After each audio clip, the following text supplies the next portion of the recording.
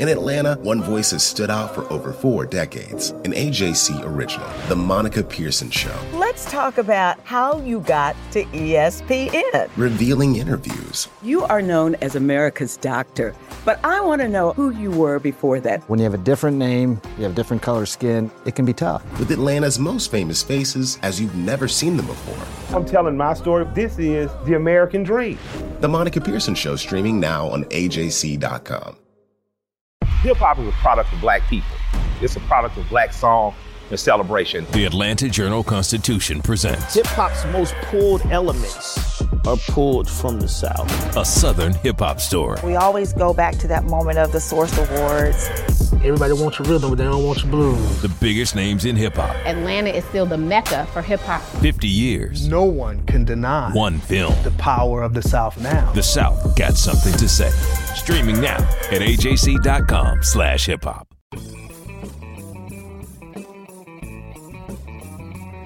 Hello and welcome to the latest edition of the Politically Georgia podcast, where we bring you news and analysis from all the latest Georgia shenanigans in Congress and under the Gold Dome. We journalists at the Atlanta Journal-Constitution want to take a minute to thank our subscribers. Because of your support, we were able to make this podcast available to everyone. Our reporting and local journalism is because of subscriber support of our newspaper. If you are not a print or digital newspaper subscriber, join us. Go to AJC.com and sign up today.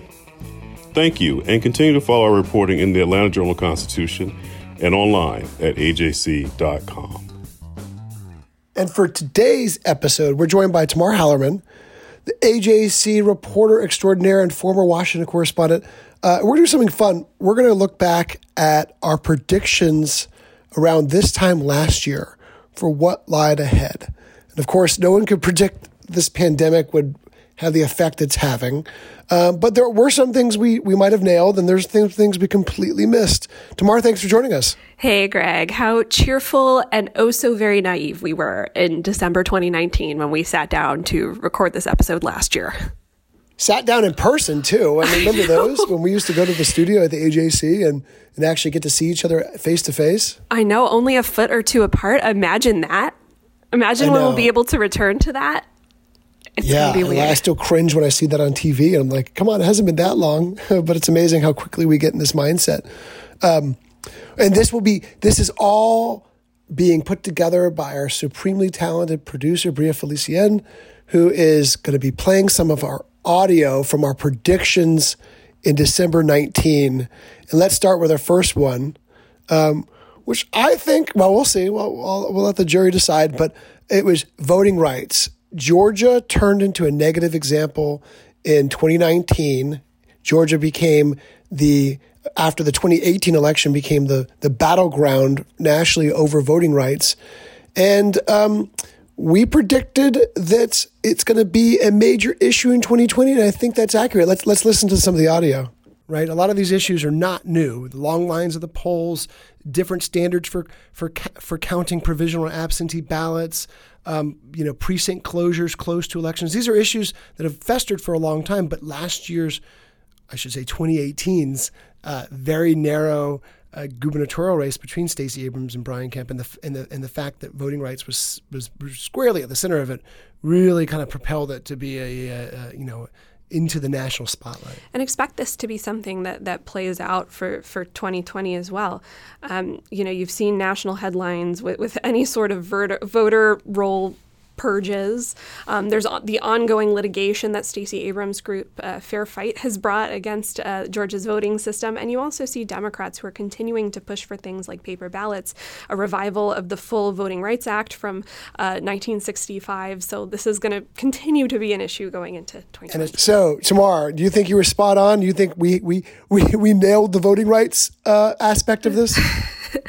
Voting rights was certainly an issue this year, but not necessarily in the way that we thought it was going to be. Of course, there are still lawsuits ongoing over some of the voter roll purges that we, we're hearing about in 2018 and 2019. Of course, the ongoing litigation that Stacey Abrams and her group Fair Fight brought against the voting system. But what we're talking about at the end of the year is kind of the talks about voting rights that Republicans are talking about, being led by Donald Trump. Of course, they're not going to use the same term voting rights. They're going to talk about kind of an unfair process, ballots being thrown out or not counted properly. And it's an issue that's really thrown the Republican Party into complete disarray right now, where you have statewide officials like Brad Raffensperger, even Chris Carr, the AG to a certain extent, and of course, Lieutenant Governor Duncan defending the state system against President Trump and a lot of his allies who are asking for a lot of these votes to be thrown out and for the election to either take place again or for the electors to, the Republican electors to be put into place over the Democrats who won in Georgia. Yeah, I mean, a couple major things happened, obviously, with the pandemic. There was a surge of mail-in ballots that I don't think anyone could have rightly predicted. We might have been able to predict a lot more mail-in ballots because that was just trend, but a enormous surge, and that Democrats were winning overwhelmingly because President Trump had spent much of the last decade denigrating the mail-in system. So Republicans were more likely to vote on election day and early in person, and a lot less likely to vote through absentee ballots. But you're right. The script has kind of been flipped. It was Democrats warning of voter suppression, of efforts at the ballot box, tacit, implicit, or just outright brazen, to discourage voting, whether it be closures of polling sites, whether it be poorly trained staff workers, whether it be improper equipment, and whether it just be confusion over this new voting system. And what we saw back in June for the delayed primary was a semi-disaster. I mean, we called it a meltdown on the front pages of the AJC, but clearly we had hours-long lines. We had a system that wasn't we had poll workers who were not prepared. We had election county staffers who were caught off guard by the surge in interest. But by November, we had a pretty smooth election process.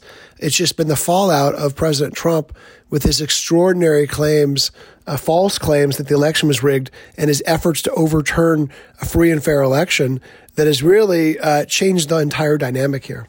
You know, what's so interesting going into the year was there was so much criticism from Democrats and advocates of paper ballots over this Dominion voting system that the state ended up choosing. And what's so fascinating as we come out of 2020, who's leading the charge against Dominion voting? President Trump and his allies. In a lot of these lawsuits we've seen, we've heard a lot of false claims about the system being tied to the late Venezuelan leader, Hugo Chavez, it being a Democratic firm, all sorts of things. And it's going to put a lot of pressure on the system going into 2021, 2022 about whether we keep the system, how it's going to work. Another interesting dynamic we saw is Brad Raffensperger. He was very much a villain on the left for a long time because of, his selection for these voting machines, his, the voter purges and a lot of the voting policies the state has implemented. But by the end of the year, dare I say, he's become a little bit of a resistance figure on the left, especially kind of in his lonely quest to say, no, there was not massive fraud in Georgia based on all the evidence we've seen, and really being one of the most high-profile Republican officials in the country to be fighting some of these allegations that Trump and his allies have been putting forward. It's a pretty amazing thing when my parents who live in Virginia know Brad Raffensperger by name. Friends in D.C. who work at foreign embassies who know Brad Raffensperger by name. It is such a jarring shift in dynamic. It is, and all that attention, especially from liberals around the nation, will do him not a single lick of good in the 2022 Republican primary. So he's in a whole lot of trouble. But that's a story for another day. Our second subject here is Stacey Abrams. Speaking of 2022, when we talked about her growing national profile, she in early 2019 rebutted the State of the Union address from President Trump. She raised tens of millions of dollars. She expanded her Fair Fight voting rights group across the country. She started a census Fair Count group. She wrote a book. She was all over the media, and we predicted that she would continue to have an outsized influence. Let's take a listen. Her role and profile has had an outsized influence ever since her narrow defeat to Governor Kemp, and that makes her the 7th biggest political story in Georgia this year, and she could well become one of the, the number 1 or number 2 next year, based on how 2020 plays out, because in defeat, her profile has grown exponentially, it seemed, this year. So we predicted that she could well become the number 1 or number 2 story of this year, depending on how 2020 plays out.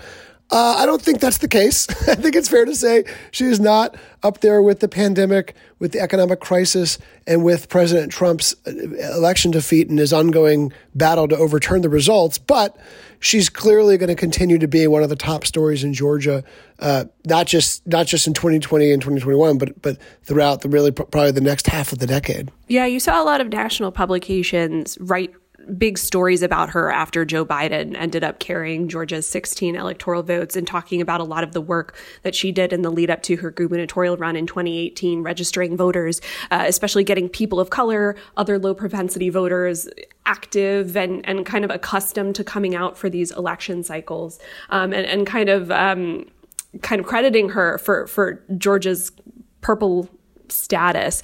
Some things that we didn't see from her this year, of course, she was not picked to be Joe Biden's vice president or his running mate. We've seen a little bit of mention about her name potentially going to a cabinet position, but she's not necessarily considered a front runner. She, of course, did not end up challenging David Perdue for Senate, despite being heavily lobbied by Senate Minority Leader Chuck Schumer. And even as recently as a few weeks ago, after the election, you heard him still talking about how he was really sad he wasn't able to convince her to run for Senate, and how we might not have had these dual runoffs if she was on the ballot. So certainly hers is a name that we're going to keep hearing going into 2021. Of course, she's seen as a likely challenger of Brian Kemp. Yeah, no, and she's going to, I'll be stunned if she doesn't run in 2022 against whatever Republican ends up running for governor, if it's Governor Kemp, if he has a primary challenge. And you're right, she continued to play an enormous role, just not the number 1 or number 2 story of the year, but an enormous role in Democratic politics, and hand recruited, I should say, personally recruited Reverend Warnock to run for one of those seats. So built the party's apparatus around him, and raised staggering amounts of money for those Senate runoffs, and kept a lot of national attention focused on Georgia, and was one of those voices that said, and this segues to our next topic, was one of those voices that says that Georgia should be in the presidential crosshairs. Georgia should get the sort of attention it did not get in 2016. And let's go right to that, because she wrote a memo sometime late 2019 saying it would be malpractice for national Democrats to ignore Georgia. And Georgia was ignored in 2016 for the most part. Neither presidential candidate nominee came to Georgia really after March in 2016. They only opened offices here near the very end. This was completely different. Let's listen to the audio about our predictions. It was interesting to see how many top-tier candidates were coming here to show that they thought, or, to broadcast that they saw Georgia as a battleground state. And a lot of that did come from Abrams. She's huddled with most I think pretty much all the candidates. Exactly, to talk about issues that she cares about, particularly voting rights. And you saw a lot of those candidates then turn around and immediately do events right after touting how much not only did they believe in Abrams, but how much they saw that as a top-tier issue. What we still haven't seen is much on-the-ground presence from these campaign operations. They all have offices and staffs in early voting states like South Carolina, Iowa, New Hampshire, Nevada, but they don't have any real big structures here yet in Georgia. And they're starting to develop them in some of the Super Tuesday states. Georgia's not one of those states, but they're starting to see that a little bit. But as the year ended, I got word that Elizabeth Warren had some paid staffers now in Georgia working, kind of seed the ground for her campaign. So we'll see how much Georgia will become a battleground state. But clearly, even Republicans were saying this year that, hey, Georgia's on the target list. Well, Georgia was certainly on the target list. And for all the proof you need of that was how often President Trump visited in the final weeks of the election. He visited Atlanta. He visited Macon. He visited Northwest Georgia the Sunday before the election. And this time, too, Democrats followed suit. Former President Obama visited. President-elect Biden visited Warm Springs in Atlanta. Kamala Harris came multiple times. So we got a tremendous amount of attention, and also for Georgia, a tremendous amount of resources. Millions of dollars were spent on TV ads and on visits and get out the vote efforts. All this stuff contributed to Georgia's really close dynamics this year and the narrow flip for Joe Biden of the state. And we've never seen the kind of attention that we were getting in the lead up to the general, but especially now in this runoff. Presidential level field operations that would normally be reserved for a state like Florida or Pennsylvania, your traditional battlegrounds, but on steroids. This entire apparatus that was set up by the political parties, and especially the Republican Party, to reelect Trump nationally, they ended up diverting a significant chunk of those resources down to Georgia. So staffers who were on the ground in battleground states around the country have now been moved down here and fanned across the state to go knock on doors and engage with voters in a way that Georgia's never seen before. Yeah, a lot of those guys are staying put, as you said. And I'm hearing stories about just people wanting to volunteer from other states and being told, stay home, call, donate money, write postcards, find other ways to help, text message people. But Georgia, both parties kind of have it covered here. We're going to go to our final two stories. But before we do, we can talk about some of the things we did not even begin to predict. First off, the pandemic and the ensuing financial fallout of that. There was a pandemic going on in China at the time.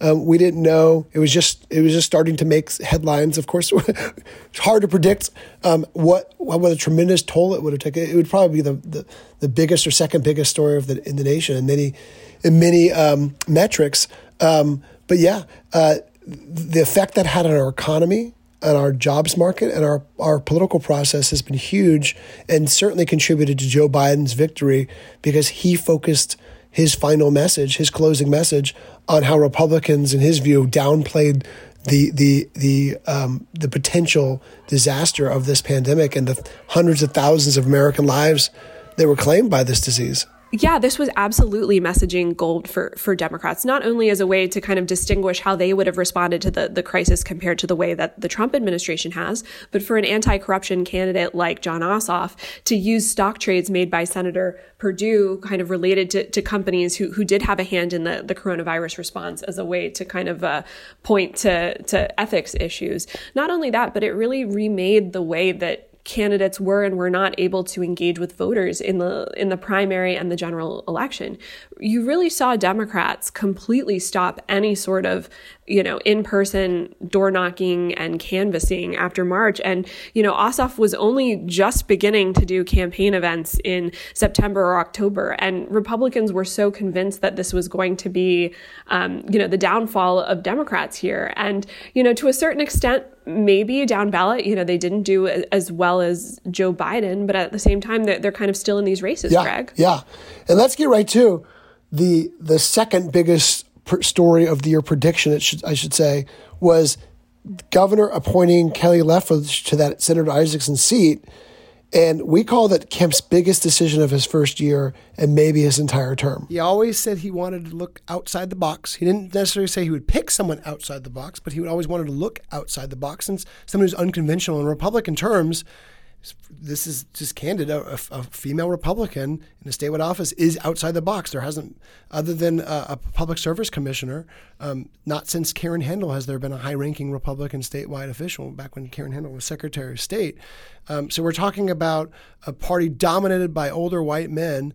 And so Kelly Loeffler, he hopes, will help appeal to suburban women and just women throughout the state in general who have turned off the party, or at least maybe fled to the Democrats, or at least staying home in these elections.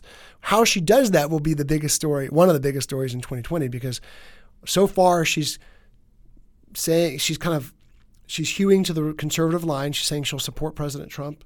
She will oppose impeachment. She will oppose expanding abortion rights. She will support gun rights expansions. The traditional conservative issues. But how she intends to broaden the party's tent remains to be seen. Exactly. She's a real lion to toe. She has to win over a lot of the conservative activists who were really rooting for Doug Collins toward the end there. I would still say it's probably one of his biggest decisions, maybe of his term, but the other big decision that now sits there right with that is his decision to object to President Trump's demand that he call a special session to illegally overturn the election results. Now, that decision was probably a lot easier than picking from hundreds of applicants to basically select his own running mate in 2022.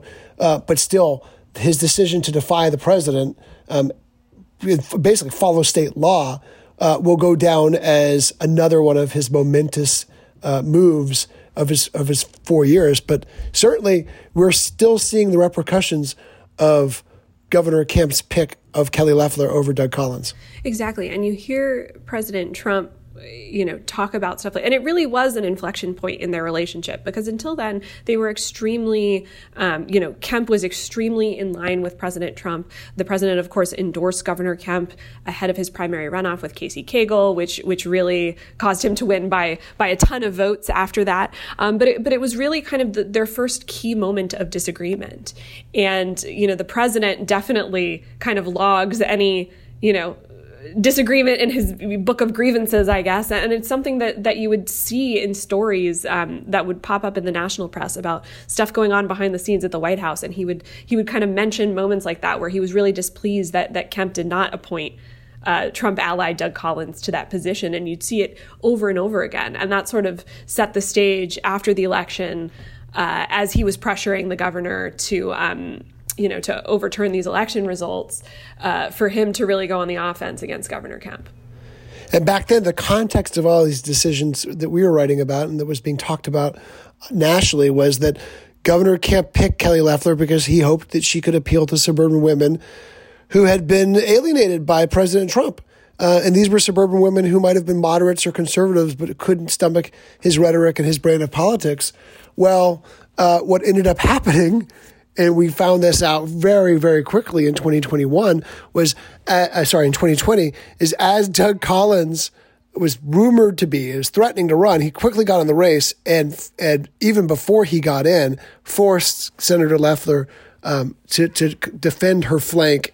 So the moment she gets in office, she tells everyone who has ears that she's pro-Trump, she's pro-life, she's pro-guns, she's as conservative as you can get. So doesn't give Governor Kemp that route that I think he wanted to be able to have a sort of softer side of the Republican Party in Georgia. Instead, she ran to really Governor Kemp's right in many ways.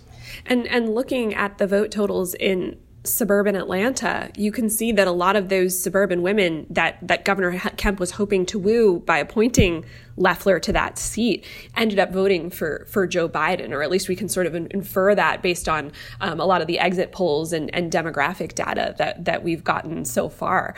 Appointing Loeffler also created a really messy and expensive opening round of this special election where you had 20 candidates on the ballot and really kind of a death fight between Collins and Loeffler to kind of prove who was the most conservative, which was the last thing I'm sure the governor wanted when he appointed Loeffler. I think he was hoping that the field would clear after that happened, and instead they had to spend so much of the year, her and Collins, tangling over their conservative bona fides. And they really did let Raphael Warnock kind of skate by into the second round of this runoff. And you've seen over the last couple of weeks, she's had to rush to define him and kind of fill that void in a way that she wasn't able to do in the opening round of the special. Yeah, those fissures are still there in the Republican Party in Georgia and will continue to be a major story in 2021. A lot of the focus is on how President Trump has sharpened those fissures by some people's or loyal supporters of his saying that the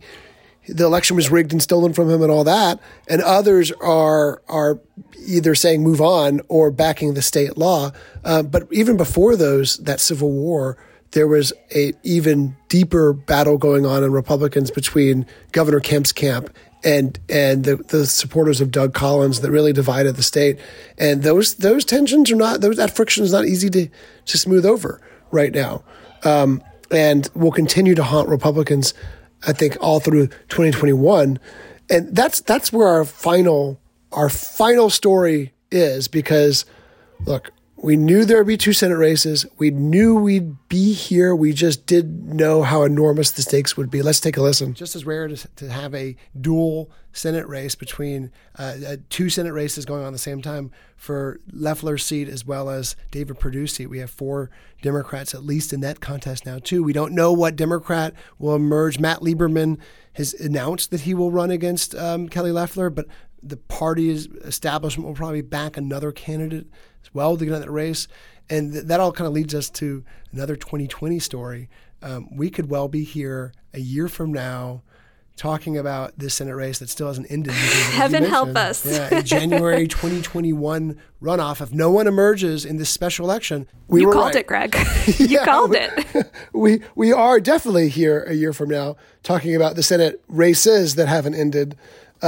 Because no one's emerged in the special election, and not only that, the David Perdue race also lacks a clear winner. That was harder to predict because David Perdue came in with such enormous advantages. He came in with a huge war chest. He didn't ever face a Republican primary challenger. He had the full backing of the state Republican establishment, unlike either Kelly Loeffler or Doug Collins. So he had all these advantages, but still couldn't muscle out an outright victory. And now here we are, 2 U.S. Senate races that will decide control of the chamber.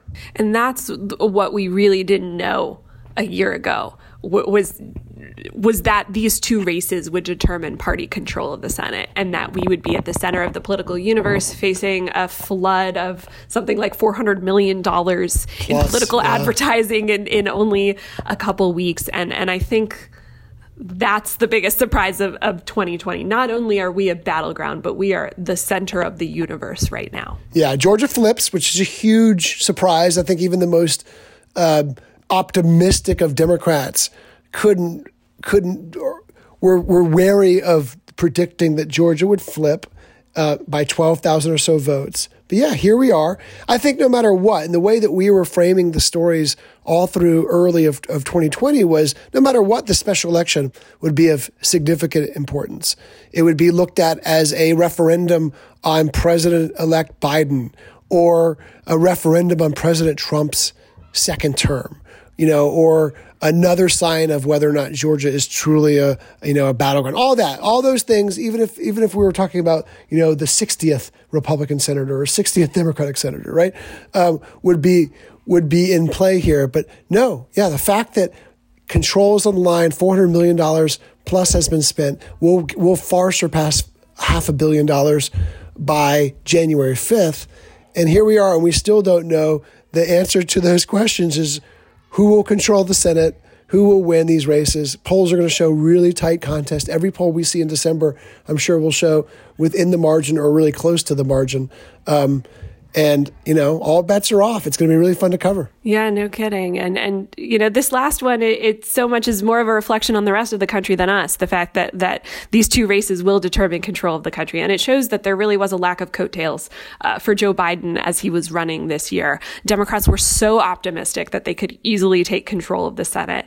And there were 6 races where it really looked like they would be able to kick Republican incumbents out of office, and they weren't able to do so. So like you said, we always knew that especially this Loeffler seat was going to go to a special. We even, you did predict that the Perdue race could go to an overtime battle. But the fact that we're here... Which is not till like September. Yeah, sure. But speaks to kind of the national picture of how, it was a great year for Democrats in certain ways, but it was also not so great a year in other ways when you look at the congressional map. Well, Tamar, thank you for joining us. I can't wait to do the predictions for 2021 that will be really out of whack when we talk about them in 2022. But you're the best. Thank you so much for joining us today. Thanks for having me, and Happy New Year. Happy Hanukkah. Well, that's all for this week's edition of the Politically Georgia podcast. Head to ajc.com/politics to subscribe to Politically Georgia. You'll get access to our daily newsletter, along with all of our stories and updates on all things Georgia politics. Don't forget to subscribe to our podcast and rate us. It really means a lot to us when you do. And as always, thank you for listening. Donald Trump has been indicted in Atlanta. We have so many court dockets to follow, but we haven't really seen anything yet. The Atlanta Journal-Constitution has covered every moment of this historic case. I've been writing about this investigation for 2.5 years. Our team is led by reporters Bill Rankin and Tamar Hallerman. Follow our coverage on AJC.com and listen to new in-depth episodes of the award-winning podcast, Breakdown, the Trump Indictment, only from the Atlanta Journal-Constitution. Our journalists at the Atlanta Journal-Constitution are working around the clock to keep you updated on all the developments surrounding the Trump indictment. Now the AJC is putting all of our coverage in one place with our new Trump 19 newsletter. Every Wednesday, you'll have our latest coverage and analysis on this historic case in your inbox. So sign up for free today at ajc.com/indictment newsletter. That's all one word. ajc.com/indictment newsletter.